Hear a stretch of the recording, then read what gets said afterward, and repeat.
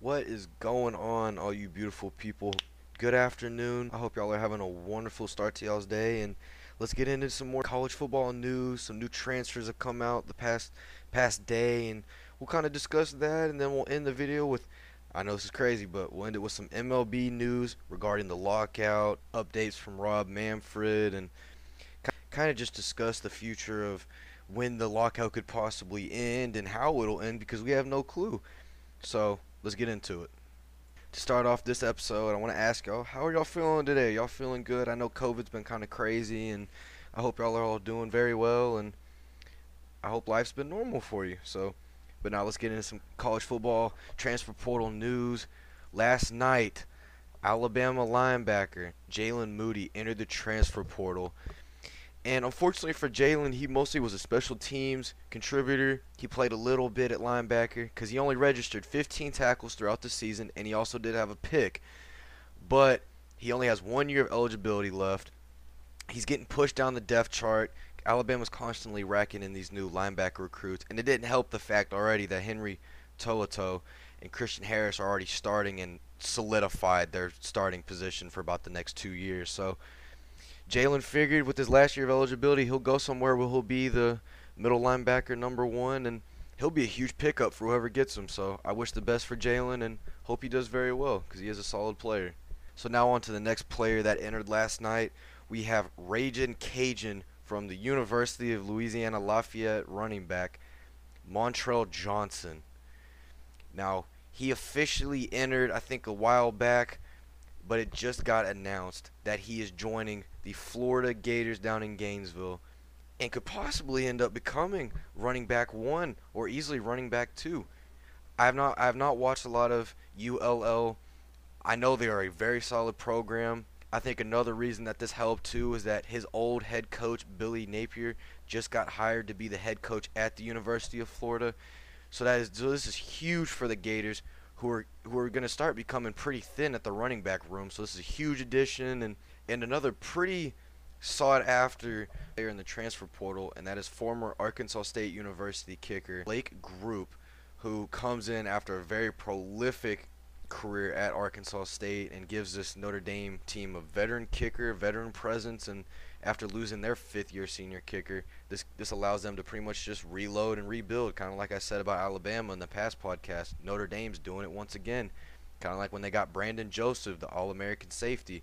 He'll replace Kyle Hamilton's spot as Kyle Hamilton goes into the NFL. So once again, Notre Dame's picking up these huge transfer portal pickups, and couldn't be more happy for him. Now on to the next player. We've got former Auburn wide receiver Kobe Hudson, who is going to go down to Orlando, Florida, and will be joining Gus Malzahn, his former head coach at UCF. Now this is huge. I don't know if any of y'all have been looking at UCF right now and all the pickups they've gotten, and this already adds on to a stacked transfer portal recruiting class pretty much they've gotten. Another key factor they got last week was John Rice Plumlee from Ole Miss, the wide receiver / quarterback. He's more of a wide receiver, but was a quarterback. Anyway, he'll probably play baseball at UCF like he did at Ole Miss. He'll only have 1 year of eligibility, but this kid is athletic. He gives a nice spark to the offense as well. Tag him with Kobe Hudson and already that stacked wide receiving room at UCF. UCF's championship ready again, baby. I'm telling you, UCF's going to go right back to the national championship. But now, all joking aside, though, UCF is in the right direction. The Gus bus continues to drive forward. It continues to go insanely crazy. And we'll see how well UCF continues to do. And also, still while we're on the topic of UCF, did any of y'all see the Mackenzie Milton and the cool FSU and UCF helmet he's going to be wearing at his Senior Bowl game? I think it's absolutely beautiful because it's got the UCF logo. I think it's on the left side, and then it's got the FSU logo on the right side. As you know, he transferred to Florida State this past year for his final season. I mean, what a story by that kid, too. Had technically a career-ending leg injury back in, I think it was 2018. Didn't play for 2 years, recovering. I mean, doctors were amazed he even walked again. So just to show you how great of a player I mean, as a person too, because he kept fighting and he constantly is telling people never give up. And I'm telling you, what a great kid. He could be a sneaky good player in the NFL as a good number two option. So we'll see how well that works in the NFL. But yeah, once again, UCF. This is a secretly good team to watch out. They could end up being like how good Cincinnati was this year, making it to the college football playoff. And I hope they would win if they made it, not like how Cincinnati did. But let's not discredit Cincinnati though. They had one heck of a season, and hopefully they bounce back even better next year. Now, on to the next topic, we'll be discussing some new college football news. Lou Hedley, the Australian full tatted punter at the University of Miami, will be returning for his senior season this year. I think it's great because he not only is he a great punter, he's a great personality, and is a reason why why college football is so exciting too, because you get great personalities like Lou, and it just adds on to the factor of college football. But now on to some more college football news. For the Senior Bowl, the New York Jets and the Detroit Lions will be having both of their coaching staffs coach obviously each side of the game. So that'll be pretty cool to see. Personally, I love Robert Saleh and Dan Campbell. I both think they're going to be able to hopefully uprise both of those would have been recently poverty franchises and hopefully get them up to just, at least above 500 because I know those fan bases are needing some love right now. So hopefully they're on the right track and yeah. So now on to the next topic I wanted to get about is Deion Sanders and his Jackson State Tigers. I mean, wow. About 3 weeks back, Travis Hunter, the Florida State commit already had said he's going to Tallahassee. A report earlier that week had come out saying that he was talking to Deion, and Deion was, super recruiting him to Jackson State, and we all kind of blew it off. And then on National Signing Day, one of the biggest recruiting flips of all time comes from five-star, almost 1.0 recruit Travis Hunter, the athlete, as you want to put it, because he's going to play both sides in college too. He flips from Florida State University to Jackson State University, which is a HBCU located in Jackson, Mississippi. Now, if you don't know who Deion Sanders is arguably one of the greatest cornerbacks to ever have played the sport of football. I personally agree that too. But not only is he a great football player, he's a great person, he has great faith, and he's also a great head coach, and most importantly, the best recruiter in college football right now, as we know. And he's already flipped a couple kids, and a couple of these kids are four-star recruit Kevin Coleman from St. Mary's in St. Louis, Missouri.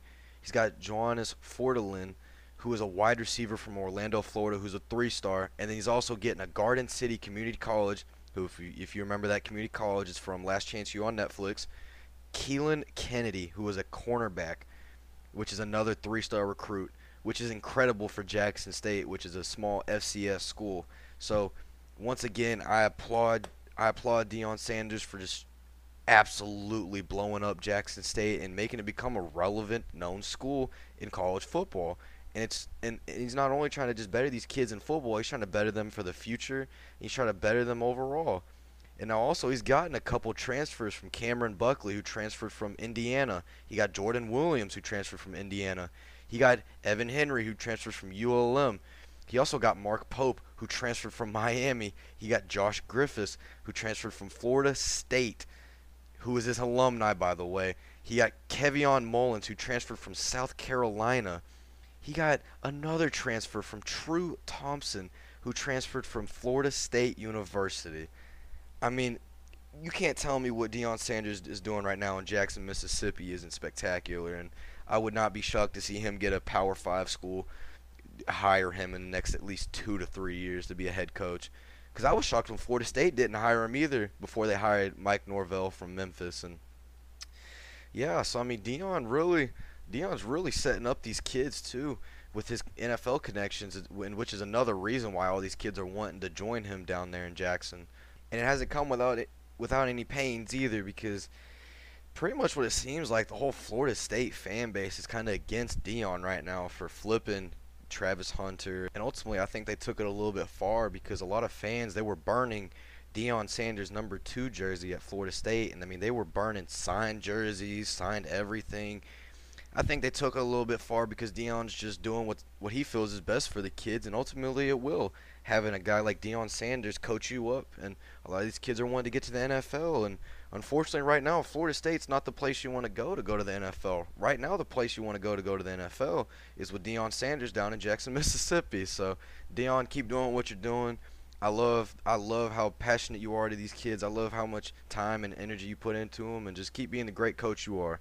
And now let's get on to the NFL portion of this segment of this podcast, and we're going to kind of discuss some of the news that's happened today. So let's first start off with some new reports that come out about Juju Smith-Schuster, and it seems like from a tweet from Juju that he's coming back to play against the Chiefs. So this will be a huge boost to that Pittsburgh Steelers offense, getting him back with Deontay Johnson, Najee Harris, and Big Ben, and hopefully this gives the Steelers the boost to be able to at least compete against the Chiefs on Sunday night. So this is good news for Steeler fans. Juju, from his Twitter, it looks like he's coming back to play on Sunday.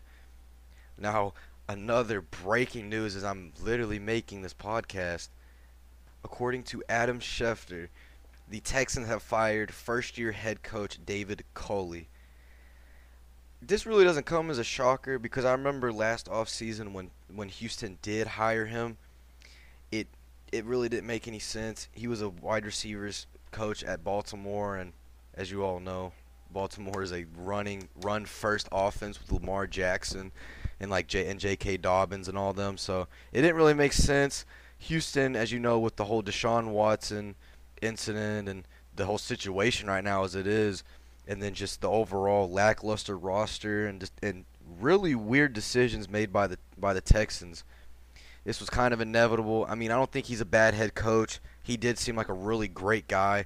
So I wish him the best in another position at another team, but it's confirmed the Texans have fired head coach David Culley, so this makes it about 6 to 7 head coaches that have gotten fired so far this offseason, and it just began. So I'm really interested to see who the Texans hire. I'm really interested to see who the Jaguars hire, the Vikings hire. So this should be a really good offseason. And not to top it off with already all the head coaching rumors, we might have a possible Bill O'Brien reunion with the NFL becoming the head coach of the Jaguars, which has been rumored right now. I know the betting odds right now currently have Bill O'Brien as a favorite to land the job in Jacksonville. I think personally Bill O'Brien is a great head coach, but not a great GM. As we obviously know from the DeAndre Hopkins to Arizona trade, he's not the greatest GM, but we'll see if he can turn around that Jacksonville franchise and he can help build up Trevor Lawrence better than obviously Urban Meyer did. I think I could do better than Urban Meyer did this year coaching the Jacksonville Jaguars. So be interested to see. We've got Dan Quinn rumors. Our DC, he might be heading to Denver. He might be heading to New York. Pretty much he's getting recruited by every single franchise to be their head coach. So I'm happy for him. Happy for him to get back into the head coaching carousel. But yeah, so I'll keep y'all updated. Keep y'all up with the podcast regarding all these new coaching changes, all the new college news, whatever it might be. I'll make sure to keep y'all updated. And now let's get on to the MLB side of our podcast for today. So we're going to discuss the lockdown, and currently its status right now is they're meeting today for the first time since December 2nd when the lockdown was official. And according to Evan Drellich, who is a senior writer for the MLB, he's saying the players aren't even encouraged by the MLB's new proposal for core economics. And honestly, I'm not surprised because I remember when it first happened, the players were demanding a lot of things and they were demanding a lot of changes, which were needed for the MLB. But Rob Manfred doesn't want to pay the players as much as they want to get paid, even though each MLB franchise, its value is skyrocketing. And yes, I know baseball players, they do get paid a lot more than most people do, but they also play 182 games in a 6-month span, and they will constantly be playing, I'd say maybe 5 games a week, that on the lighter side. So I think they do deserve that pay because they are bringing in all these owners billions and billions and billions of dollars, and the players aren't even getting $500 million out of it. So I think it's rightfully so that the players are arguing this, and hopefully they do end up being able to get what they want as well as the MLB and incorporating this so we can get the lockdown over with, because I know we all want to be able to watch baseball and be able to enjoy the sport. And to put in significance on how bad the players are being underpaid, AL MVP finalist Vladimir Guerrero Jr. made only $605,000 this year, which, in case you don't know, the minimum salary in MLB is 570 grand, which means an MVP finalist was missing out on at least 30 million plus dollars, which is absolutely insane. So that's why I kind of feel for these players, because if anyone has the opportunity to make $30 million, you're gonna do whatever it takes to be able to get that $30 million, and whether that means boycotting your job or boycotting whatever, you'll do it to be able to get that, because you want to be able to support your family and be able to support yourself. And I mean, I know they're still making loads of money, but when you can go from making a salary of 605 grand a year to $30 million a year, I would absolutely take that in a heartbeat. I don't know about y'all, but I know I definitely would. So that's why I kind of stand with the players in this instance, where they're kind of wanting to be able to up that minimum to probably 1.2, 1.3 million, which is they fairly do deserve, because they are playing 182 games a year in 6 months. So hopefully by the time spring training comes, we'll already have a new deal, and we'll be able to get right back to baseball and enjoying the sport we love. Now on to more MLB news. Legendary pitcher Jon Lester is retiring from the MLB. I mean, what a great career he's had, and I know I've seen a lot of people talking about whether he's going to make the Hall of Fame or whether he's going to, be able to even get there in general. And personally, I don't think he will, but he'll always be remembered for being the legendary pitcher he was. And, maybe if Cooperstown gives him an invite to be in the Hall of Fame, then power to him. But once again, just wanted to let y'all know Jon Lester is officially retiring from the MLB, and just what a great career he did have. Now, since I do live in DFW, I'm kind of accustomed to being a Rangers fan in a sense. I'm not a huge Rangers fan, but I do support the team. And I want to ask y'all a quick question, and maybe y'all can DM me or just, comment.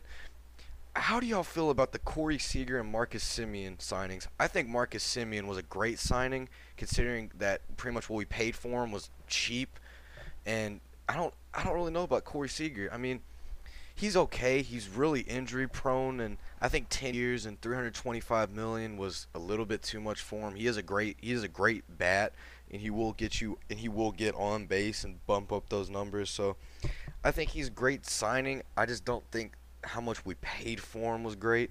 Now, the one signing I did love was John Gray from the Colorado Rockies, who was a former third overall pick by the Rockies, and he did pretty good this year. He played in 29 games.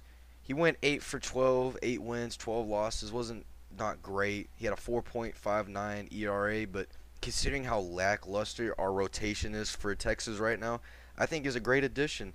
And his contract is only a 4-year, $56 million contract, with which, considering how much that pitchers are getting paid averagely in the MLB, it's a pretty good steal for a pretty solid, starting pitcher. So hopefully maybe during the year we can trade for another pitcher, because we do need rotation with Dan Dunning and Mike Fulton, which if we re-sign him. So hopefully we do. Our pitching gets a tad bit better than last year's, but overall I'd say the Rangers probably had one of the better off seasons in the whole MLB. Now onto the last part of today's podcast. I'm just going to ask y'all, what are y'all up to today? Are y'all spending time with family? Y'all just relaxing, watching some sports? You playing video games? You exercising? What are you doing? Let me know down in the comments. Let me know how y'all's day's going. If you had work today, just let me know. I just want to let y'all know I'm so thankful for y'all's support every single day. I'm thankful for being able to broadcast to y'all and give y'all all these sports news, and just want to let y'all know how amazing y'all are. Y'all are worth it, and I hope y'all have an amazing day. Thank you for listening.